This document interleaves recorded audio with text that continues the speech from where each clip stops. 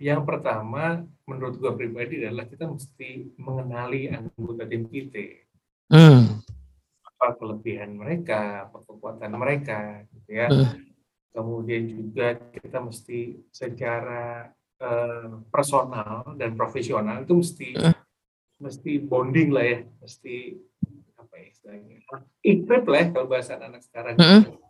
Ya mesti tahu lah mereka ini seperti apa. Karena gini, jadi gue pernah suatu hari bantuin sebuah perusahaan lah di Cilandak sana.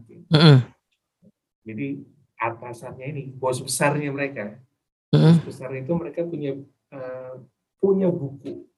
Buku ini bukan buku apa ya, buku tulis lah ya, buku catatan. Isi catatannya adalah dia tuh tahu siapa aja nama-nama keluarga rundown di bawah dia. Oh ya? Iya. Ulang tahunnya kapan? Kemudian apa namanya hobi segala macam. Nah, bayangin nggak kalau misalnya suatu hari bos lo tiba-tiba datangin lo bilang, alam ini buat anak lo, kayaknya kemarin ulang tahun nih, sorry gue lupa nih.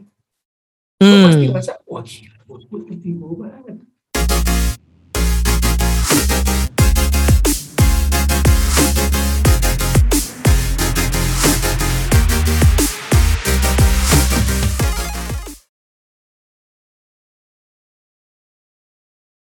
Oke, assalamualaikum warahmatullahi wabarakatuh. Waalaikumsalam warahmatullahi wabarakatuh. Baik, ketemu lagi di Better Leader nih, Bang Arya. Siap. Katanya lagi di rumah mertua nih, Bang. Iya, lagi di rumah mertua. Jadi sore ikut kita panggil audiens lo tuh apa sih? Belum ada panggilannya. Udah video keberapa nih? Belum ada aja. Iya, belum ada yang ngusul. Mungkin juga yang nonton masih itu aja kali, Bang. Paling bokap lo, nyokap gua gitu ya. Bisa jadi. Ya kan? Anak gue, ya kan. Istri gue biasanya dia suka, gitu. Istri kita suka nontonin, terus kalau yang punya gue sendiri kan udah di iklannya ya, jadi iklannya ditontonin biar nambah revenue katanya gitu. Oke, lagi di rumah mertua. Gimana nih, Bang? Kayak kesayangan mertua banget nih. Bukan, ya kita mainin anak gue kan yang kedua lagi libur sekolah kan, weekend gitulah. Juga udah lama kan semenjak pandemi kemarin tinggi tuh angkanya, udah lama banget gitu gak ngunjungin, entah ngunjungin orang tua gue, entah itu ngunjungin mertua gue gitu ya. Mumpung sekarang pandeminya udah landai, ya kita kunjungi orang tua kita. Oke, luar biasa. Teman-teman udah lama banget juga nih. Teman-teman udah lama banget juga nggak keluar-keluar ya biasanya. Iya benar. Gitu ya. Jangan mentang-mentang ente, jangan mentang-mentang sering keluar-keluar gak nonton gitu ya. Iya betul. Ini kita bisa ditonton sambil ini kok, Bang, sambil jalan-jalan ya. Iya benar. Dan ngomong-ngomong ini, Bang, kemarin barusan mikir ini ya. Jadi dulu kan pernah ada tuh ya polemik soal vaksin, ya kan? Wah, vaksin ini gimana, bla bla bla. Ternyata coba dari dulu tahu ya, yang nggak vaksin nggak boleh masuk mall. Beres urusan, Bang. Beres, bener. Rame sekarang mall itu kemarin. Orang tuh lebih takut nggak nggak minum chat time daripada sakit corona gitu ya gitu. Iya benar. Oke, nah teman-teman, ini saya datangkan lagi ya Mas atau Bang Arya Erlangga. Yang di beberapa video sebelumnya kita sudah sempat bahas soal 2 kesalahan klasik para manajer. Nah, baru kebahas 1 kesalahan waktu itu ya. Nah, isinya apa? Nonton aja bagi yang belum ya, nonton ke sana gitu. Kita nggak ulang lagi. Nah, sekarang kita mau nonton yang kesalahan keduanya nih apa nih Bang Arya? Oke, jadi mungkin review sedikit ya. Kemarin kan gue sempat bilang bahwa ada 2 kesalahan klasik. Kesalahan klasik itu artinya kesalahan yang sering kali diulangi. Diulangi oleh para leader. Kemarin kan kita udah bahas tuh, orang mencoba mengelola orang lain padahal dia belum bisa mengelola diri sendiri ya. Nah, yang kemarin. Nah, sekarang yang kedua adalah orang mencoba mengelola orang lain padahal orang lain itu mampu mengelola diri mereka sendiri sebenarnya. Wah, ntar bang, pelan-pelan bang. Ini kalimatnya menarik nih ya. Coba diulangi lagi bang, soalnya gue takut salah nangkep nih. Selain fase yang kedua, orang mencoba mengelola orang lain, padahal orang lain mampu mengelola diri mereka sendiri. Oke. Gue sebagai leader ya, berusaha untuk mengelola orang lain ya. Nah, padahal sebenarnya mereka tuh bisa mengelola dirinya sendiri. Wah, gimana tuh? Iya dong. Pertanyaan gini ya. Entah kita ini dari organisasi mana aja nih, gitu ya. Entah kita dari organisasi mana aja, dari organisasi apa aja, dari perusahaan apa aja, pasti ketika kita masuk perusahaan, dia udah ada serangkaian tes, betul nggak? Tes psikologi lah, tes kesehatan lah, tes apa lagi, interview segala macam gitu ya. Terus kita dinyatakan lulus. Dinyatakan lulus, artinya kita udah kompeten dong. Oke. Ya kan? Nah, jadi ketika kita udah kompeten, pasti anggota tim kita nih juga melalui serangkaian hal yang sama. Ada tes juga, ada tes apa, pokoknya macam-macam tes lah. Mereka dinyatakan kompeten, mereka lulus, maka mereka udah kompeten. Jadi anggota tim. Nah, pertanyaannya, kalau mereka udah kompeten, kita sudah kompeten, ngapain kita ngasih tahu mereka dari A sampai Z kan? Oh gitu. Itu maksudnya bro. Jadi gimana tadi? Boleh di? Iya kan gitu ya. Jadi kalau mereka udah kompeten, kita udah kompeten, ngapain kita ngasih tahu mereka tuh dari A sampai Z? Kita udah sama-sama kompeten kan gitu. Ini poin menarik nih ya. Jadi logikanya kenapa kok harusnya ya. Jadi kalau kalimat tadi kan kesalahannya pengen mengelola orang, padahal mereka harusnya bisa mengelola diri mereka sendiri. Kenapa kok itu idenya? Karena orang yang masuk di company kita, asumsinya company itu cukup settle ya, sudah diseleksi segala macamnya. Harusnya mereka nggak perlu dikasih tahu A sampai Z. Harusnya mereka itu bisa kerja mandiri gitu kan. Nah itulah mengapa akhirnya jadi kesalahan. Nah tapi gini bang, itu kan menimbulkan pertanyaan berikutnya bang, misalnya ya kalau company-nya yang kayak tadi ya seleksinya bener segala macam gitu ya, ini tim gua nih masalahnya bapuk bang Arya, yang susah banget dikelolanya nih, jangan-jangan masalah rekrut misalnya gitu situasinya. Nah, atau yang kedua nih bang, sekalian kita ini yang kedua adalah kenyataannya enggak tuh lulusan kampus bagus ya, fresh graduate masuk nggak bisa langsung kerja tuh gitu. Nah gimana tuh bang? Oke, yang pertama kalau memang itu kenyataannya kita mesti mapping dulu. Nah, yang tadi lo bilang bapuk itu berapa tahun kerja kan gitu ya? Oke. Kalau memang mereka baru kerja, ya wajar. Namanya juga baru masuk ke dalam satu situasi yang baru, gitu kan? Nah, mereka ngalamin hal yang itu. Cuma pertanyaannya mesti apain kan gitu? Iya. Kalau yang kedua mereka udah 3 tahun misalnya, mereka udah bertahun-tahun lah kerja sama kita. Terus mereka baku. Ya, gue menggunakan hal yang bilang tadi nih ya, mereka bapuk gitu ya. Bapuk. Ya itu kan tadi lo ngomong gitu. Iya. Bapuk nih ya. Jadi mereka bapuk nih, mereka udah bertahun-tahun kerja sama kita dan mereka bapuk. Pertanyaan berikutnya, yang itu salah kita sebagai leader. Kan gitu ya. Nah kalau itu treatmentnya beda lagi tuh, Mas Teddy. Jadi kalau memang mereka baru masuk, kemudian wajar kalau mereka mesti butuh penyesuaian segala macam. Mereka quote-unquote tadi mabuk tadi ya. Treatmentnya pasti berbeda dengan yang udah bertahun-tahun kerja sama kita, terus mereka bapuk. Jangan salah kita nih sebagai seorang leader. Oke. Nah, berarti kalimat yang tadi tuh buat yang mana bang? Buat yang di kondisi mana? Nah, ini pertanyaan gini kan tadi ya, kalimat yang awal tadi kita mencoba mengelola orang lain padahal mereka mampu mengelola diri mereka sendiri. Sebenarnya bisa digunakan dua-duanya. Pertanyaannya, gimana cara kita gini? Agar mereka mau dan mampu mengelola diri mereka sendiri, kita bisa ngapain? Kita mesti ngapain kan? Itu kata kuncinya. Kan gini, balik lagi adalah gini. yang konon katanya ya, Mas Teddy ya, leader yang hebat itu adalah kalau leadernya nggak ada. Leader yang hebat itu adalah ketika leadernya nggak ada, ini anak buahnya kerjaannya tetap jalan. Make sense tuh. Iya kan? Yes. Kalau leader yang biasa-biasa aja, kerjaannya jalan anak buahnya nih. Tapi itu ada gara-gara dia. Tapi begitu dia nggak ada, hancur-hancuran tuh kerjaannya. Oh, itu justru yang biasa-biasa aja Bang ya? Biasa-biasa aja. Karena gini, Wah. biasanya gue nggak tahu ya, mungkin juga teman-teman di sini suka ikut training keluar kota atau training kemana gitu ya, sehari 2 hari gitu ya. Nah, ngetesnya itu anak buah kita itu, kita ini pemimpin hebat atau pemimpin yang biasa-biasa aja gampang caranya.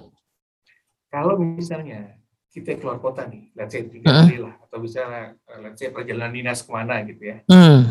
Kemudian anak buah kita nanya nih sama anak buah kita yang lain, bos kita kemana? Bos kita keluar kota berapa lama? 3 hari, mau ya seminggu gitu ya. Nah gitu ya, itu mungkin kita adalah pemimpin yang biasa-biasa aja gitu kan.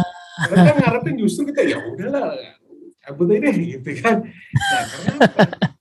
Karena mereka kayak mungkin kita juga pernah dengar ya, keberadaan kita itu menjadi momok buat mereka. Ngomongnya gimana? Mungkin kita capai target, cuman cara kita mencapai target itu misalnya kita tuh terlalu, let's say demanding, terlalu kita ini adalah orang yang pokoknya, nah kayak gitu ya. Mungkin anak buah kita bisa mencapai target, cuman apa yang berikutnya mereka happy nggak dengan keberadaan kita? Oke. Nah, kalau leader yang hebat, leader yang hebat itu bicara mengenai ketika misalnya kita nggak ada nih, kita keluar kota, ya, anak buah itu bahkan merasa bahwa tanggung jawab itu ada di tangan mereka sendiri, bukan di tangan kita. Oke.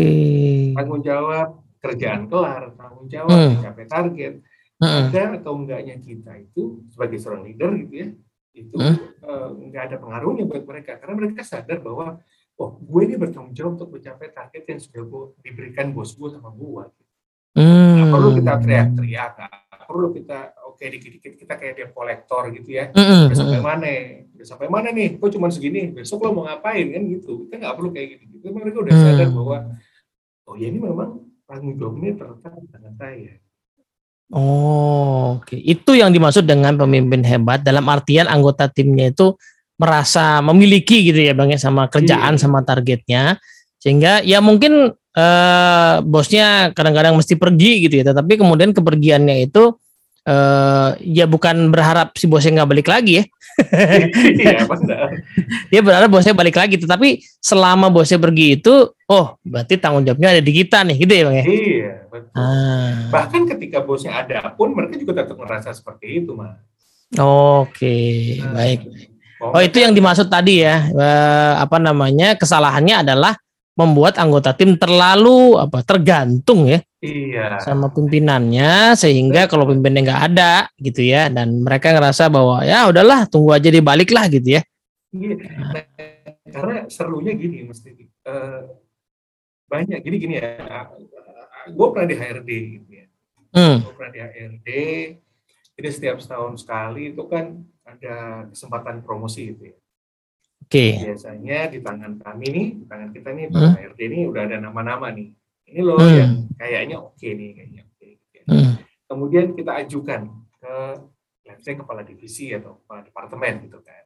Ini si A nih kayaknya udah, si A nih misalnya dia memimpin sebuah unit gitu ya. Udah banyak dipromosi nih. Itu nggak sedikit, Mas Teddy, para kepala divisi, kepala departemen yang ngomong gini, jangan dia deh. Kalau nggak ada dia, anak buahnya nggak jalan. Oh, gitu. Jadi dia kepala gitu? Itu karena itu dia terhambat promosinya gara-gara gitu tadi. Nggak ada dia nih, anak buahnya kagak jalan. Yang artinya anak buahnya itu sangat bergantung sama si leader ini. Oh, jadi meskipun si leader ini bagus ya performance-nya gitu Bang ya, tapi nggak jadi dipindahin gara-gara wah nanti kalau dia dicabut pindah ke tempat lain atau dipromosi, itu yang nanganin siapa gitu ya? Itu. Oke. Nah, jadi dan serunya nih Mas Teddy, banyak para leader yang berpikirnya gini, Nanti kalau anak gua sama pinternya atau lebih pinter dari gua mau kemana? Terus gua mau kemana kan? Ntar jangan-jangan gajinya lebih gede daripada gua. Sehingga akhirnya leader tadi itu ya udah dia keep pengetahuannya, dia itu megang keputusannya sendiri, kalau ngambil keputusan karena itu tadi takut kalau anak buahnya lebih pintar, takut kalau anggota timnya lebih hebat dari dia. Oke, jadi ini bisa dibilang penyebabnya ya Bang ya, penyebab kenapa kesalahan klasik itu terjadi ya.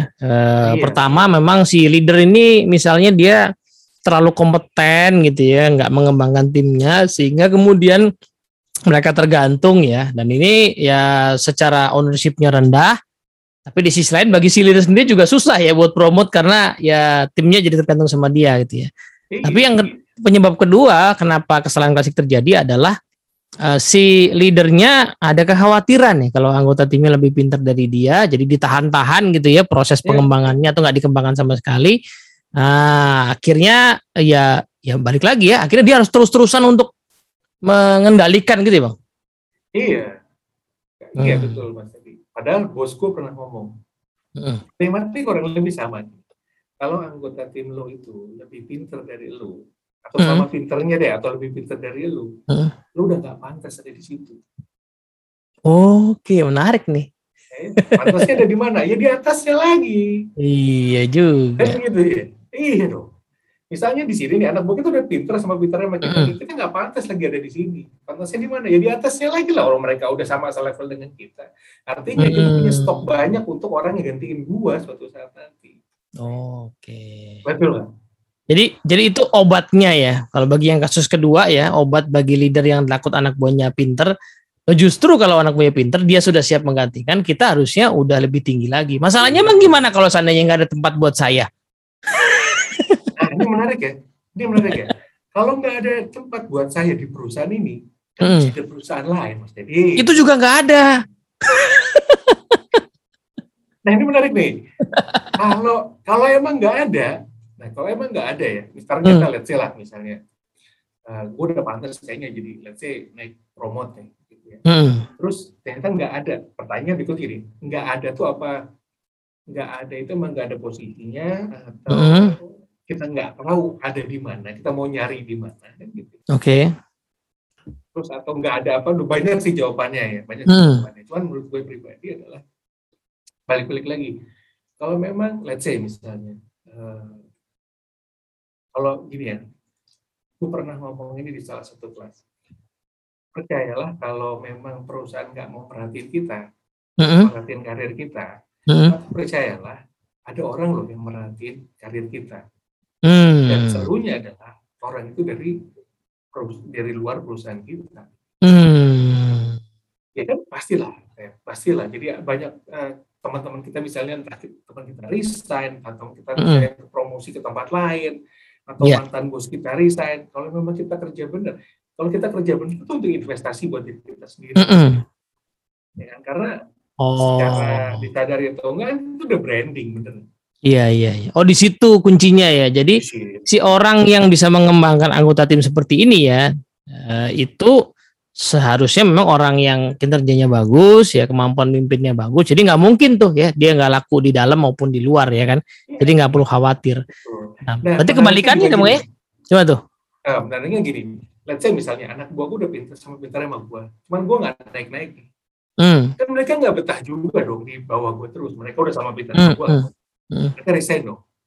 Nah, cuma kalau kita udah bantuin mereka ketika mereka masih sama kita, maka mereka akan ingat kita juga kan ini. Iya juga sih. Bisa.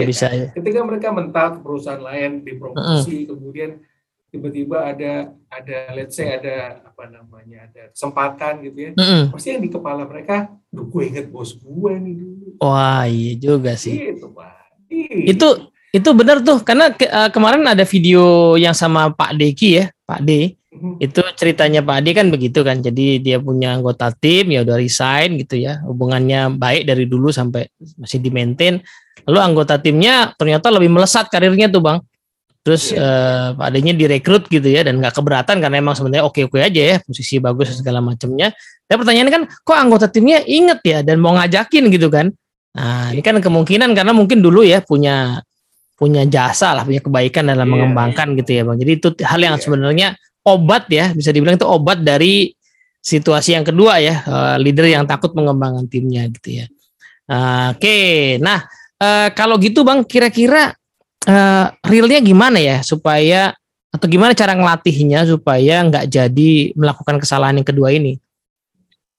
Oke, yang pertama menurut gue pribadi adalah kita mesti mengenali anggota tim kita. Apa kelebihan mereka, apa kekuatan mereka, gitu ya. Kemudian juga kita mesti secara personal dan profesional itu mesti bonding lah ya, mesti apa ya istilahnya, equip lah ya, kalau bahasa anak sekarang. Ya mesti tahu lah mereka ini seperti apa. Karena gini, jadi gue pernah suatu hari bantuin sebuah perusahaan lah di Cilandak sana. Jadi atasannya ini, bos besarnya mereka, bos besar itu mereka punya buku. Buku ini bukan buku apa ya, buku tulis lah ya, buku catatan. Isi catatannya adalah dia tuh tahu siapa aja nama-nama keluarga one down di bawah dia. Oh ya? Iya. Ulang tahunnya kapan? Kemudian apa namanya, hobi segala macam. Nah, bayangin nggak kalau misalnya suatu hari bos lo tiba-tiba datangin lo bilang, alam ini buat anak lo, kayaknya kemarin ulang tahun nih, sorry gue lupa nih. Lo pasti merasa, wah gila, bos gue tiba banget. Iya ya, kan? Jadi ada kedekatan yang itu menurut gue penting ya, kuncinya sih. Karena kalau lo bayangin aja, lo udah nikah kan ya? Pertanyaannya gini, ada nggak? Maksud gue gini, pasti banyak hal yang lo udah lakukan buat istri lo. Yang sementara pada saat itu lo ngerasa, ini nggak ada poinnya nih gue ngelakuin ini gitu. Pasti ada kan? Kenapa? Itu karena kita udah dekat kan gitu ya. Kita jadi kayak perhitungan kan gitu. Nah ini sama nih ya. Ketika kita udah dekat sama anggota tim kita makin berpikir bahwa gue gak perhitungan nih sama lu. Oke. Jadi kerja tuh ya memang gue kerja bukan dengan orang yang apa namanya, bos macam-macam ya. Ada orang yang gue takutin, ada bosnya adalah orang yang memang secara struktur di atas gue, tapi gue kerja buat orang yang gue respect, gitu kan beda. Oke, jadi poinnya pertama itu ya, jadi menjadi leader yang di respect, yang dihargai ya, supaya tadi ya timnya mandiri mau punya ownership, tapi caranya adalah dengan cara melakukan hal-hal yang sifatnya personal gitu bang ya. Jadi dan itu hanya terjadi kalau kita as leader mencoba untuk mengenali anggota tim kita bahkan cukup mendalam. Nah tadi praktek yang bagusnya adalah mengenal keluarga bahkan sampai ke ulang tahun dari anggota keluarga dari timnya satu-satu gitu ya. Ya itu salah satu contoh ya, satu praktek aja. Iya. Yang lain gue yakin banyak lah ya. Ya bukan cuma itu ya, tapi itu kan berarti kan satu indikator. Oh berarti sampai sangat personal. Dan zaman sekarang sebenarnya lebih dimudahkan ya bang, karena tanggal ulang tahun itu tinggal ditaruh di handphone gitu ya, nggak usah dicatat pakai buku lagi. Dan sekarang kita bisa ke Facebook aja kan udah ada tuh tanggal ulang tahun ini. Iya. Itu lebih enak. Berarti zaman sekarang tuh isunya tinggal mau nggak ya memanfaatkan teknologi itu kan? Benar. Ya, mungkin misalnya nggak. Daripada kita ngepoin anak buah kita nih, dari mana aja nih ngomongin kita apa kagak gitu kan? Mendingan keponya adalah wah ada perayaan ulang tahun di rumahnya. Ya kan. Mungkin kita capture, kita kasih selamat atau ya syukur-syukur kalau anggota timnya nggak banyak dan anaknya juga nggak banyak-banyak ya, kita kirim-kirimin apa. Kalau anaknya banyak sih lumayan boncos juga tuh bang ya. Oke, intinya mengenal ya. Tapi mengenal apa lagi bang yang diperlukan ya supaya tadi anggota tim bisa lebih mandiri lah gitu. Nah, tadi gue sampaikan ya, mengenal ya, tadi kan kita mengenal secara personal. Yang kemudian yang kedua, yang lebih penting adalah kita kenali tadi kelebihan mereka apa sih. Itu bagus di bidang apa. area of improvement atau kekurangan mereka apa sih, potensi mereka tuh apa sih. Nah, setelah kita kenali, bukan cuma kita kenali ini, jadi gini sederhananya lagi lah. Salah satu hal yang membuat ini pendapat gue ya. Salah satu hal yang ngebuat kita tuh sayang banget sama orang tua itu ketika mereka itu melihat potensi kita, kemudian membiarkan kita growing dengan kekuatan-kekuatan kita kan gitu. Nah ini sama nih buat gue pribadi adalah setelah kita kenali nih potensi anggota tim kita kenali kelemahan mereka, kelebihan mereka. Pertanyaannya, lu sebagai atasan, sebagai orang tua di kantor kan gitu ya. Nah kan kalau gue berpikir seperti gini, gue lebih suka, mungkin beberapa orang bilang menyebut subordinat itu sebagai anggota tim gitu ya. Kalau gue lebih senang menyebut sebagai anak buah. Kenapa? Karena suka tidak suka, mau nggak mau, kalau kita di kantor, kita punya anggota tim, kita itu bapaknya atau ibunya mereka gitu di kantor. Wah, ini menarik nih. Benar kan itu ya. Nah, jadi makanya tadi gue pakai analogi orang tua. Salah satu hal yang mesti dilakukan sama orang tua adalah ya tadi tuh mengembangkan potensi anak kita. Kita sebagai seorang bos di kantor itu juga salah satu tugas tanggung jawab kita adalah itu tadi mengembangkan, kita tahu potensi mereka, terus bukan cuma kita tahu tapi kita mau membantu mereka untuk mencapai potensi mereka atau mengeluarkan potensi terbaik mereka sih. Oke, ini kalau nggak salah ada definisinya ya Bang, kalau dari Stephen Covey itu punya definisi leadership is communicating people's worth and potential ya so clearly so that they can see it in themselves gitu kan. Itu kan sebenarnya prosesnya kayak gini ya. Jadi kita pengen tim kita bisa mandiri, artinya mereka harus capable ya. Cuman masalahnya kan nggak mungkin orang tuh capable di semua hal gitu ya. So kadang-kadang kita mesti kenalin ya dia capable-nya di bidang apa aja. Nah, lalu dibantu ya untuk dikembangkan. Nah, berarti kan perlu tadi ya perhatian yang sangat mendalam seperti layaknya perhatian orang tua kepada anaknya. Jadi justru ini poin bagus nih. Karena zaman sekarang tuh justru orang lebih sering pakai kata anggota tim ya. Ya, supaya mungkin menghilangkan kesan hierarkis ya supaya setara. Tapi penjelasan Bang Arya tadi malah kebalikannya. Anak buah itu justru istilah yang punya rasa kata berbeda ya karena dia jadi anak kita gitu yang kita care banget sama dia. Itu opinion ya, Ted ya. Iya. Pendapat pribadi gua gitu karena karena dengan begitu kita jadi ngerasa bahwa ini anak gua gitu. Itu bukan cuma ini sebenarnya adalah gini. Kan sama tadi ya lu bilang ya, anak anggota tim kita sama anak kita tuh kalau menurutku juga kurang lebih ada kesamaan. Lu punya anak 3, gua ada 2. Masing-masing punya kelebihan, masing-masing punya kekurangan kan gitu. Nah, tugas kita ini sama juga sama anggota tim. Kalau kita punya anggota tim 5, anggota tim 3, ini sama juga. Dan tanggung jawab kita di rumah maupun di kantor, sama juga untuk ngembangin mereka sesuai dengan potensi mereka. Kalau ada yang kurang, kita tambahin dan sebagainya. Kalau menurut gue sih itu. Wah, ini menarik nih. Apalagi kalau pakai mindset orang tua tadi ya. Ya mungkin itu ada yang menganggap itu bisa kepleset juga ya, orang tua kan suka ngatur-ngatur anaknya ya itu, tapi orang tua yang mungkin pengatur aja ya. Tapi di sisi lain kalau orang tua yang zaman now yang belajar parenting misalnya kan memang sudah bicara soal anak kita tuh punya potensi yang harus dikenali ya, diajak untuk dia mengenalinya dan dia mengembangkannya. Jadi bukan diatur-atur, bukan dikendalikan ya, tetapi dikembangkan. Gitu, dan itu yang akan membuat mereka bisa jadi mandiri. Bahkan ya mindset orang tua itu juga menentukan apakah kita mau kasih effort lebih ya Bang ya.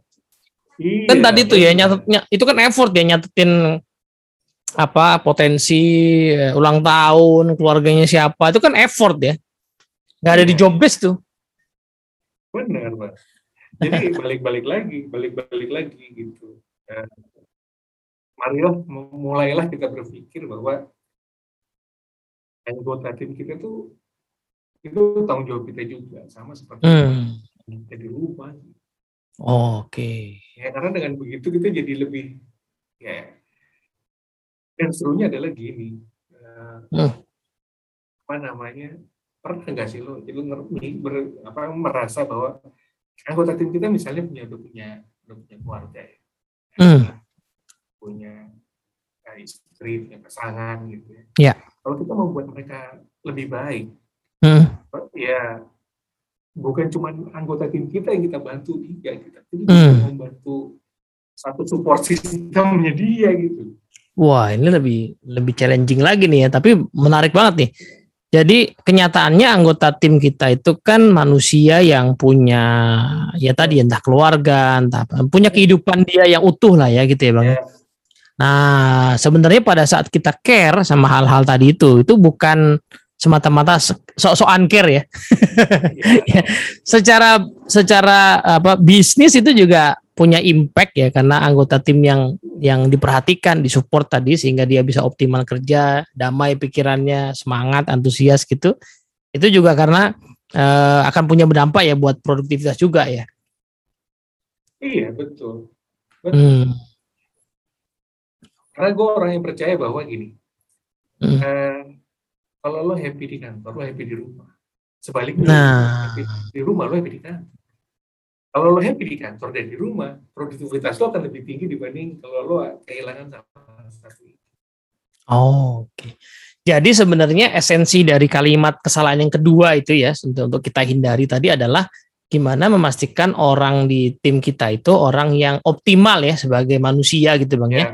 Rumah di kantor optimal gitu kan. Nah, untuk itu kita perlu pengenalan ya dan juga proses untuk pengembangan.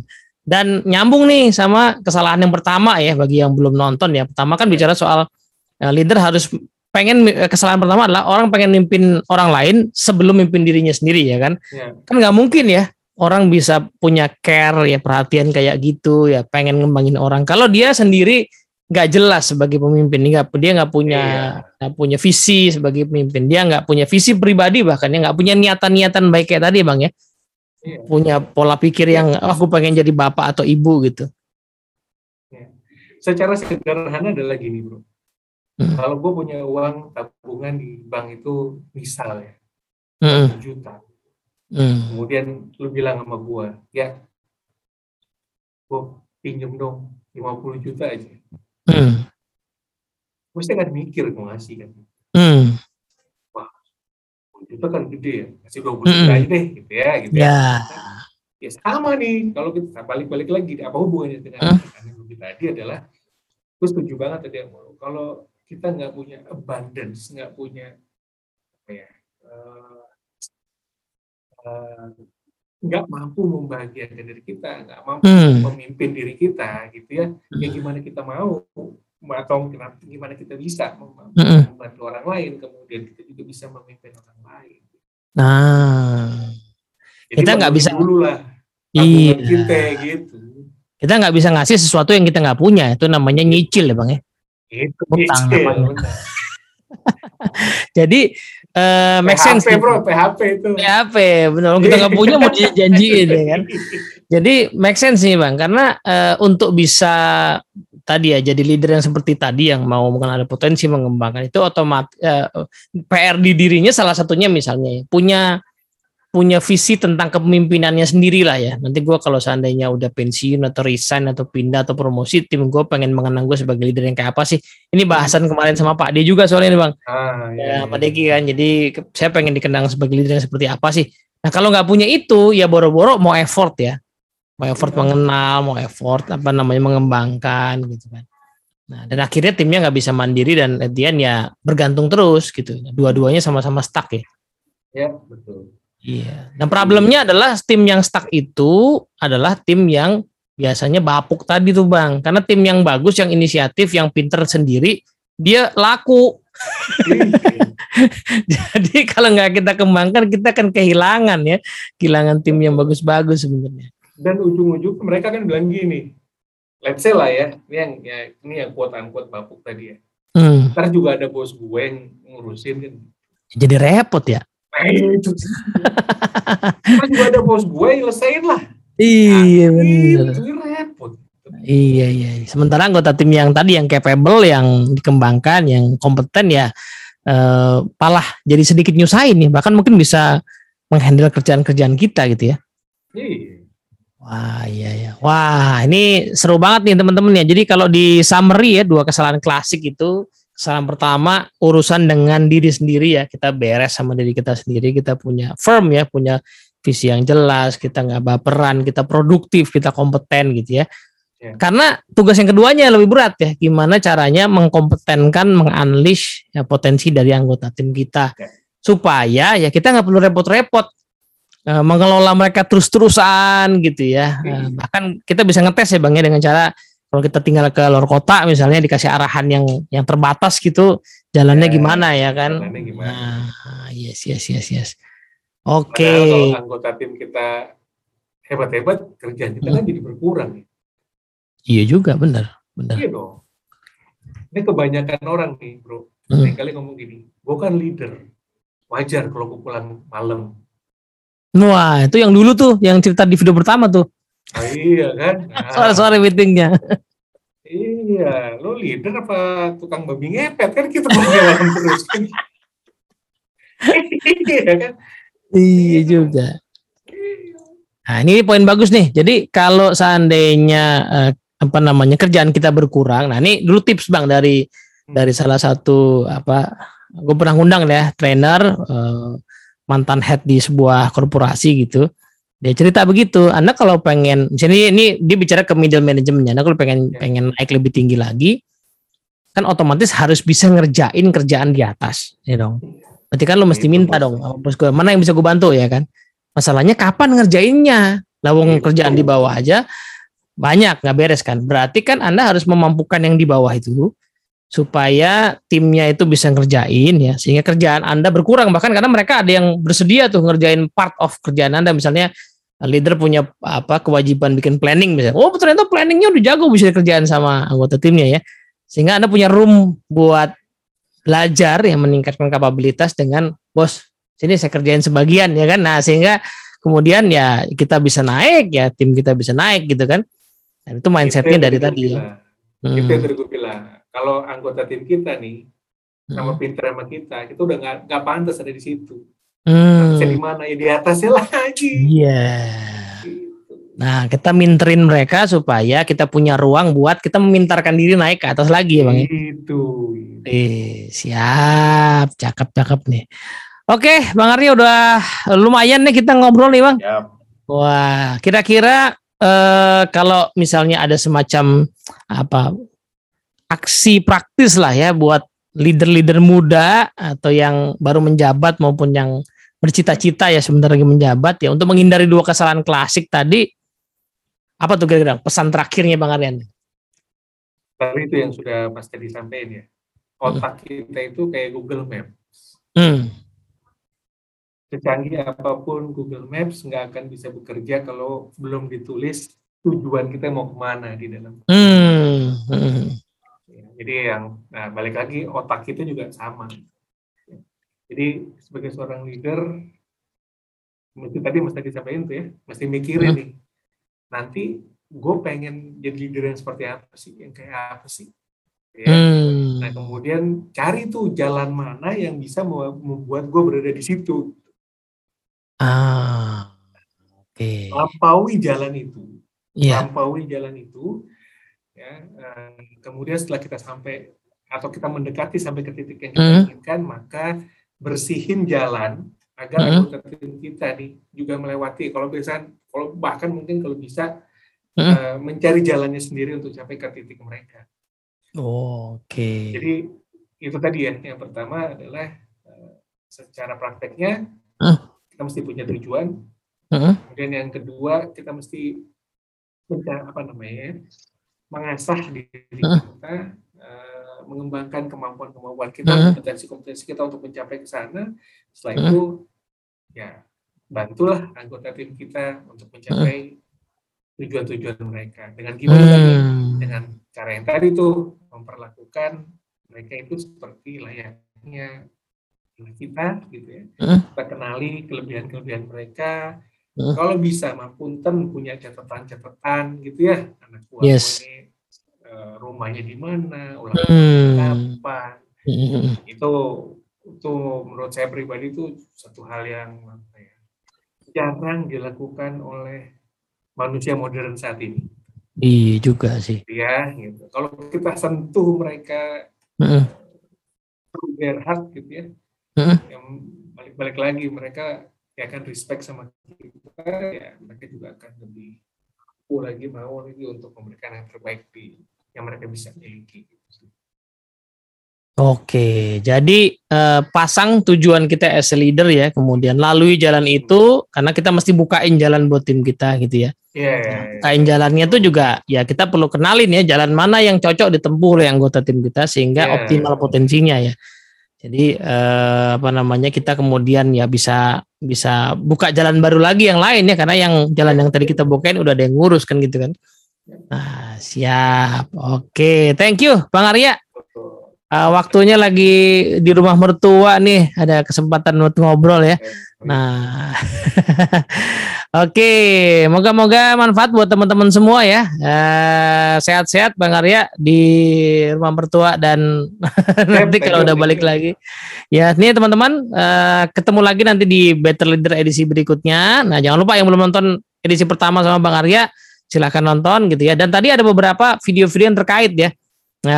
Tadi dengan Pak Deki misalnya bicara soal tadi itu ya bagaimana kita perlu membayangkan lah diri kita menjadi seseorang yang kalau saya jadi pemimpin itu ya kalau bisa nanti anggota tim kita itu akan punya impresi yang baik gitu ya karena memang kita berusaha untuk mencapai orang yang seperti itu. Oke, assalamualaikum warahmatullahi wabarakatuh. Waalaikumsalam.